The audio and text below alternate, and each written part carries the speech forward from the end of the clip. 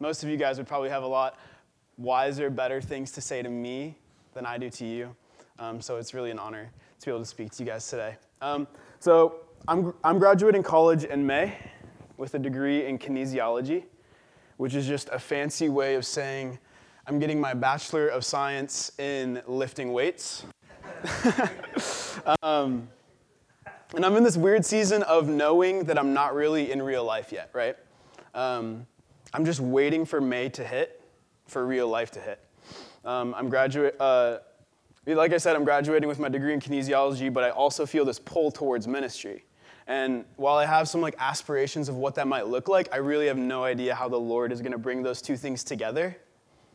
And honestly, I'm just kind of here and I'm just waiting. I'm just waiting for the Lord to just do it. I'm like, Lord, whatever you're doing in my life, whatever my ultimate destiny is with you, just get me past the waiting, just get me there. Get me past the finish line. And I've been so anxious lately, just trying to figure out where the Lord is taking me and when I'm going to get there. I hate waiting. Waiting is the worst. Pastor Mitch hates waiting too. A couple days ago, we were meeting to talk about this sermon to make sure I didn't say anything heretical. And Mitch was like, "Hey, meet me at the biscuit place." And I was like, "Ideal. I love biscuits." And then 10 minutes later, he's like, "There's a wait. There's a wait at the biscuit place. Meet me at the croissant place." I was like, "All right, let's go get croissants." So we all hate waiting, right? And to some extent, that's true of all of us. Life is chock full of waiting. Waiting to graduate college, waiting to have kids, waiting to get married, waiting to start a business. If you've already started a business or you're working, waiting to retire. Everyone is waiting. And the natural tendency in the waiting is to take things into our own hands, to take control. And the lie of control is that more control will always give you more peace. But what I found in my life is that the more control I have, I don't get more peace. The more control I have, it leads to more chaos. And this is what I want to unpack for us today. Peace is not the result of controlling the story. Peace is the result of keeping our eyes on the shepherd. Thankfully for us, the Bible records an entire biography of someone who looks a lot like us. Someone who wrestled for control his entire life. And that someone is Jacob. So for the last several months, we've been going through the story of Joseph. But here in Genesis 46, the focus pans over from Joseph, and we get one of our last glimpses of Joseph's father, Jacob. And in this last glimpse of Jacob, we get to watch a really special scene in his life. And that is, we get to see the last time that God ever speaks to Jacob. The last promise God ever makes to him. But to get the full beauty of this last promise, I want to rewind his entire life and look at the first promise that God ever made to Jacob in Genesis chapter 28.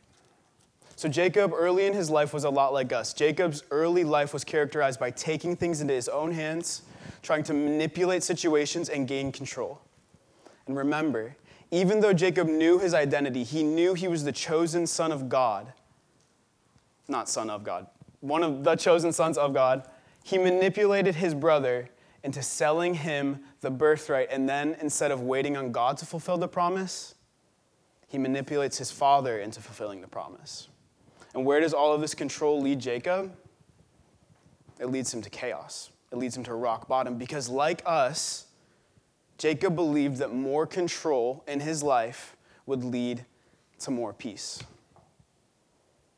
But more control leads him to absolute rock bottom. It leads him to fleeing his homeland of Beersheba and sleeping in the middle of a field, homeless, with his head on a rock.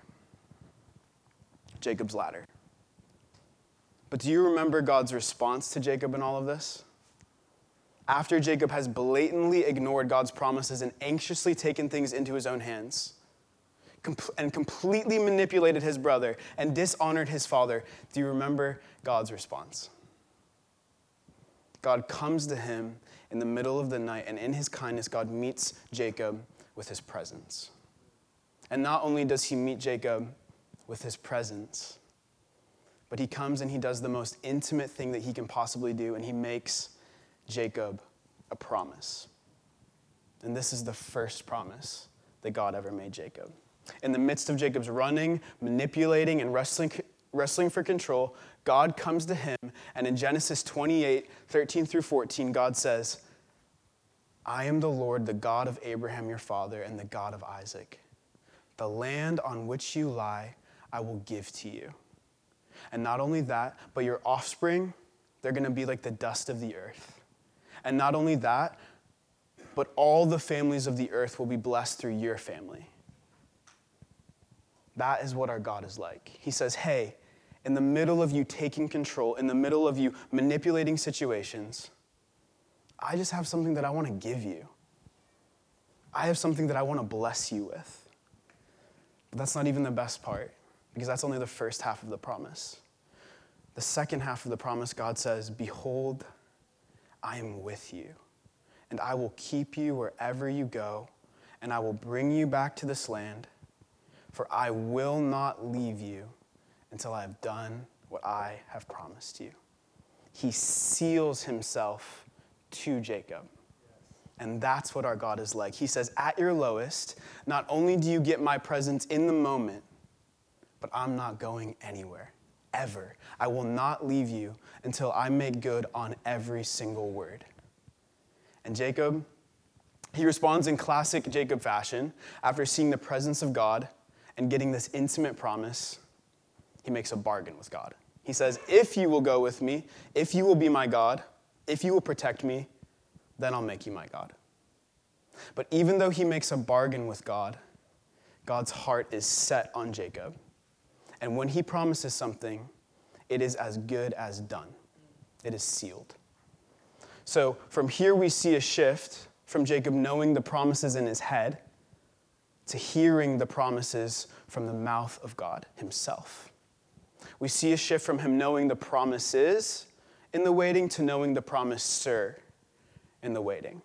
And his life was never the same, because when you get one glimpse of the promiser and his goodness and his faithfulness and his tenderness, you go from trying to take everything into your own hands to understanding that it's been in his hands all along. Because not only is the promiser up there, faithfully following through on every word, he sealed himself to Jacob, and like a tender shepherd, he says, I am with you and I will protect you wherever you go. So after this first promise, while Jacob doesn't wait perfectly, we do see a shift in Jacob's life going from wrestling to waiting. Wrestling for control to waiting on God. Where do we see this? Well, we see Jacob waiting on God for 14 years for a wife. And then finally, God gives him his beloved Rachel. And then Jacob and Rachel wait on God for their beloved son. And then finally, it says that God remembered Rachel and Jacob and listened to their prayers, and he opened Rachel's womb. And Jacob's beloved son, Joseph, is born. But those seasons of waiting that God was teaching Jacob were nothing compared to the valley that the shepherd was about to lead Jacob into. Because then, after 17 years with his beloved son, one day, as the sun is setting, the 10 older boys coming from a long day of work, and they approach their father with a deceptive grief on their face, doing their very best not to blow their cover, and they give their father the robe that he made for his son, and it's covered in blood. And they say, Dad, we found this. Do you know whose this is? And that deceptive grief, like we found out later, is turned into a deep inner guilt as they watch their father tear his clothes and put on sackcloth and ashes and mourn the loss of his beloved son, the son he was so proud of. The father and the son separated for the first time ever. In Jacob's mind, his beloved son was gone forever. He was dead. From Jacob's perspective, the shepherd had led him into the valley of the shadow of death. End of story. But from the shepherd's perspective, he was leading Jacob through the valley of the shadow of death. So for 22 years, Jacob lived in the sorrow of his beloved son's death. But he held on to the promise. You're with me, and you will keep me wherever you go. And after 22 years of waiting on the shepherd and trusting his first promise that God gave him, Jacob gets some news. And that leads us to our passage for today, Genesis 45, verses 25 through 28. It says, "So they went up out of Egypt and came to the land of Canaan to their father Jacob, and they told him, 'Joseph is still alive, and he is the ruler over all the land of Egypt.'" I love this part. "And his heart became numb, for he did not believe them." The shepherd had led him through the valley. And do you remember the second part of the promise? "Jacob, I am with you, and I will protect you wherever you go." He came through on every syllable. Jacob made it through the valley because the shepherd was with him every step of the way.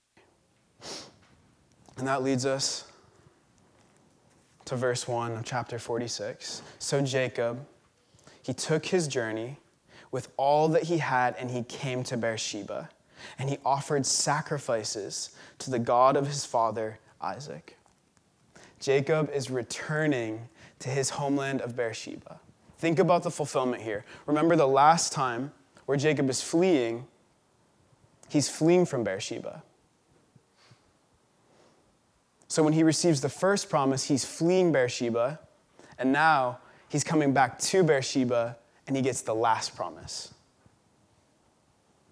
So why did Jacob stop in his homeland to make sacrifices to God? Well, he's seeking the will of God like we do so often.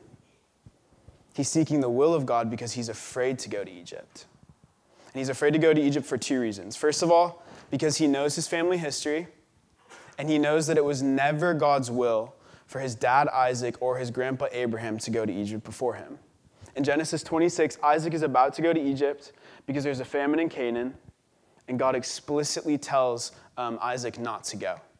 And before that, when Abraham goes to Egypt, he lies to Pharaoh and he says that Sarah, his wife, is his sister, and then God has to intervene so that Pharaoh doesn't marry his sister. And on that same trip, Abraham and Sarah buy a bondslave by the name of Hagar. So for Isaac, Egypt has a bad taste in his mouth. But he's also afraid for a second reason because he knows the promise that God made him. And he's been clinging to this promise his entire life. And the promise was that God would give the land of Canaan to Jacob's descendants. So how then would it be God's will for Jacob to leave Canaan, the land of the promise, with his descendants, the people of the promise, and go to Egypt, a place where it has never before been God's will for the family of Abraham, Isaac, and Jacob to go? So he's seeking God's will. Beersheba is the very southernmost city in the land of Canaan, and he's seeking God's will before he enters Egypt because for years and years and years, he's taken things into his own hands, and he's wrestled for control, and finally we see him giving his situation to the shepherd and saying, "This is what I want to do. I want to go to Egypt, but I'm scared. I'm scared to take things into my own hands because every time I do, I hurt people, I hurt myself, and I end up in chaos. So Lord, I give this to you. Do I have your blessing?" And our God is so kind.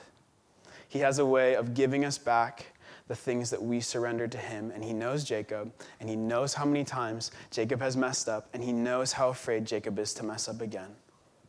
And just like how at rock bottom, God met Jacob with his first promise, again we see Jacob afraid, and again we see God meet him with this last promise. And before I read the last promise, remember the first promise. In the first promise, God says, "I am the God of your father. I will make you into a great nation. I will be with you, and I will bring you back to this land." And now here's the last promise. Almost 100 years later, God says, verse 2, "Jacob, Jacob." And Jacob said, "Here I am." And then God said, "I am God, the God of your father. Do not be afraid, For I will make you a great nation. I myself will go with you, and I will bring you back again. And Joseph's hand shall close your eyes. It's the same promise. The last promise and the first promise are identical. But the last promise, this promise, is even better. That's what our God is like. He says, yes, you can go to Egypt. I'm still your God. I will still make you into a great nation. I will still be with you, and I'm still going to bring you back again. Oh, and Joseph, he's there too. In the words of Charles Spurgeon, we may interpret the promises of God on the most liberal scale. Why? Because he will never fall short on his promises, but he will go beyond his word in giving you more than what you ever thought he meant. This is what our God is like. He fulfills and confirms the first promise in a way that's better than Jacob could have ever imagined. And we see two differences, though. There are two differences between the last promise and the first promise. First of all, he says, Joseph is alive. Joseph is alive. But why did God wait until now to tell Jacob that Joseph is alive? Because for the last 22 years, God knew that Joseph was alive. Why didn't he just tell Jacob? If he's such a good shepherd, why didn't he just lead Jacob around the valley? Why would a good shepherd ever lead someone into the valley of the shadow of death? It makes no sense. But actually, it does make sense. Because there's this fact about waiting on the shepherd in the chaos that I think that most of us can attest to, and it's this. In the waiting, you will experience more intimacy with the shepherd than you will at any other time of your life. Because when the only thing you have to look at is the shepherd, the only thing you can do is commune with him. There's a second difference, though. And this is where we can really see how much that intimacy grew between God and Jacob. And that difference is God calls Jacob by name. In the first promise, God says, I am the Lord. But in this promise, he says, Jacob, Jacob. And Jacob knows his voice. He knows the voice of his shepherd, and he says, here I am, Lord. And as I was studying this passage and trying to kind of tie these ideas of Jesus, the good shepherd, and Jacob together, I was trying to figure out the significance of God calling Jacob by name. And then I remembered John chapter 10. John chapter 10 is titled, Jesus, the Good Shepherd. In John chapter 10, verses 3 through 5, it says, to the shepherd, the gatekeeper opens the door. The sheep, they hear his voice, and he calls his own sheep by name, and he leads them out. And when he has brought out all of his own, he goes before them, and the sheep follow him, for they know his voice. Jesus calls Jacob by name, and Jacob knows his shepherd's voice, and he follows him. It says, then immediately, as soon as Jacob gets the promise, he sets out from Beersheba to Egypt. Jacob didn't bargain with God this time. This time, because of the intimacy that was built in the valley, that 22-year valley, Jacob knew his shepherd's voice.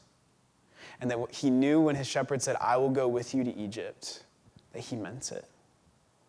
And Jacob's shepherd went ahead of him, and Jacob followed him because he knew his voice. The good shepherd goes before them, and the sheep follow him, for they know his voice. And Jesus, Jacob's good shepherd, leads Jacob safely to Egypt to see Joseph face to face. Genesis 46, 29 through 30, the reunion.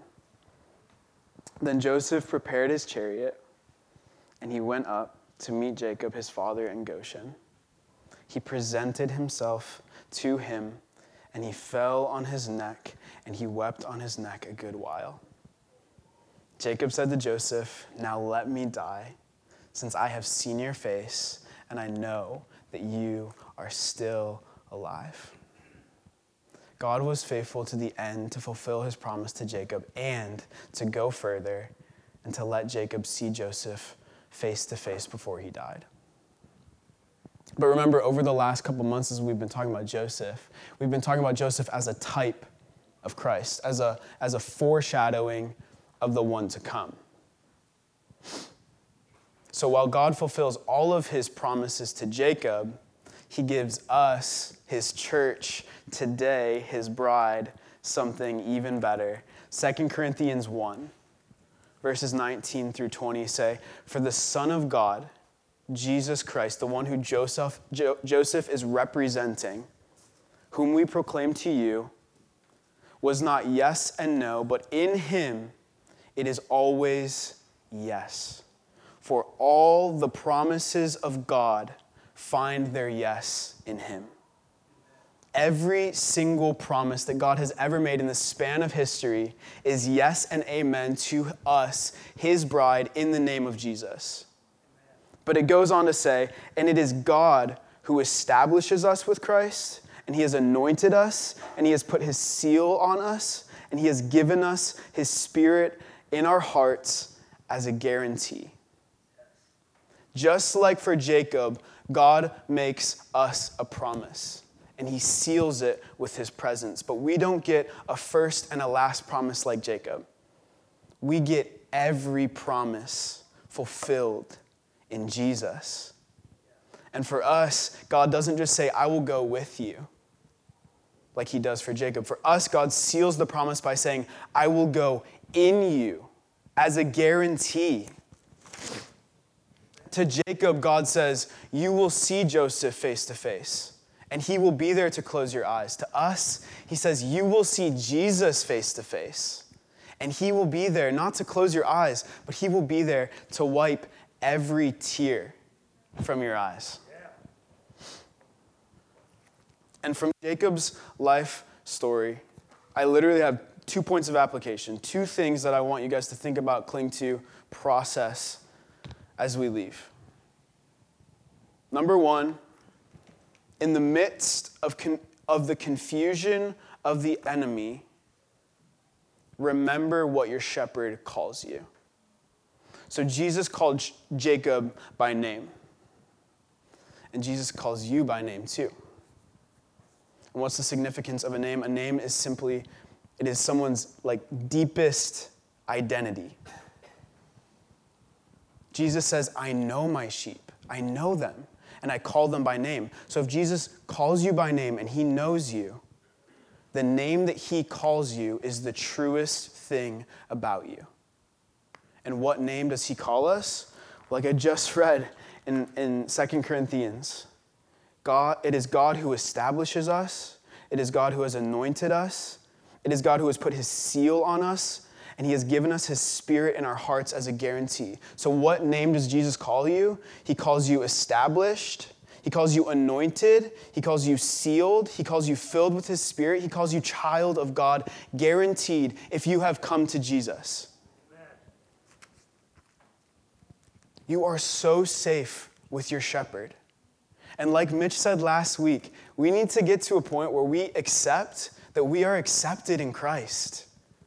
And not only accept it, but we need to start fighting from that place. We need to start fighting the devil and his lies from a place of identity. He knows our name. When Jesus is baptized and he comes out of the water, the voice of the Father says, "This is my beloved Son, in whom I am well pleased." And then Jesus is driven to the wilderness. What is the first thing the enemy does? He questions the identity that the Father just spoke over his Son. John 10:10 says that the thief comes to kill, steal, and destroy. And he knows he can't kill our souls. He knows he can't destroy our souls. He knows he can't steal us out of the flock. So what's he going to do? He's going to make you think. He's going to question your identity and make you think that you're not part of the flock. He's going to try to talk louder than the shepherd calling you by name. So you can bet that the first thing that you're going to hear after Jesus calls you by name, after Jesus calls you established, anointed, sealed, filled, the first thing you're going to hear is, "You're not really a son. You're not really a daughter. You don't actually have the Spirit in you." And as a church, we need to start fighting the accuser from a place of identity. Jesus calls you by name. God has established you in Christ. He has anointed you. He has put his seal on you. He has put his Spirit in you as a guarantee. If you've come to Jesus, you're a child of God. In the midst of confusion, remember what Jesus calls you. The second thing that I think that we can boil down from Jacob's life, if we were to take his running, his taking control, the first promise that God gives him learning to follow the shepherd, and then the second promise that God gives him, I think that this might be a lesson that Jacob would say to us. Look for the face of the shepherd, not the end of the wait. Look for the face of the shepherd, not the end of the wait, because you don't control the path. You don't control where the shepherd leads you. That's the shepherd's job. And that's the thing about a shepherd. Where the sheep ends up reflects more on the shepherd than it does on the sheep. So if the shepherd leads you into the valley, if you're in the valley right now, it's the shepherd's job to get you out of the valley. And he promises that he will. He promises that it will all work out for your good. Whether that means leaving the 99 to go find the one that's running away from him like he did for Jacob with the first promise, or calling one of his oldest sheep in the flock by name, assuring them that you will see his face soon, like he does for Jacob in the second promise. Either way, if you know the shepherd, there is no path that you are on that will not lead to ultimate victory. There is no path that you are on that will not lead to ultimate victory if you know the shepherd. So look for the face of the shepherd, not the end of the wait. This is the last thing I'm going to say, and the worship team can come up as I finish here. Look for the face of the shepherd, not the end of the wait. Robert Murray McShane says, for every look at yourself, give 10 looks to Christ. And when we hear that, we're like, okay, look at the shepherd, not the end of the wait. Give 10 looks to Christ. Like, what does that actually mean? Well, John chapter 1 says that Jesus is the living and active Word of God.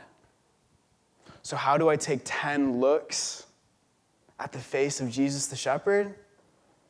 I take 10 looks at his Word. Because I know for me, when I take my eyes off the shepherd, when I take my eyes off of his word, and I start looking at me, it leads me to pride, it leads me to selfishness, it leads me to insecurity. Why? Because I'm just a sheep. I'm not the shepherd. But when we look at his word, it's not a religious exercise. It's not about checking off a box. It's not about earning something from God. It's about looking at the face of Jesus. Because when we look at the face of the shepherd, like Jacob, we remember his promises. And we remember how big he is and how safe we are. And we remember that he isn't going anywhere and he will lead us through the valley. And that he is the promise maker and that he is the promise keeper. And if he leads you into the valley, it's his job to lead you out. And that is how we face the waiting. We look for the face of the shepherd, not the end of the wait. So let's all stand. I'm going to close in a word of prayer.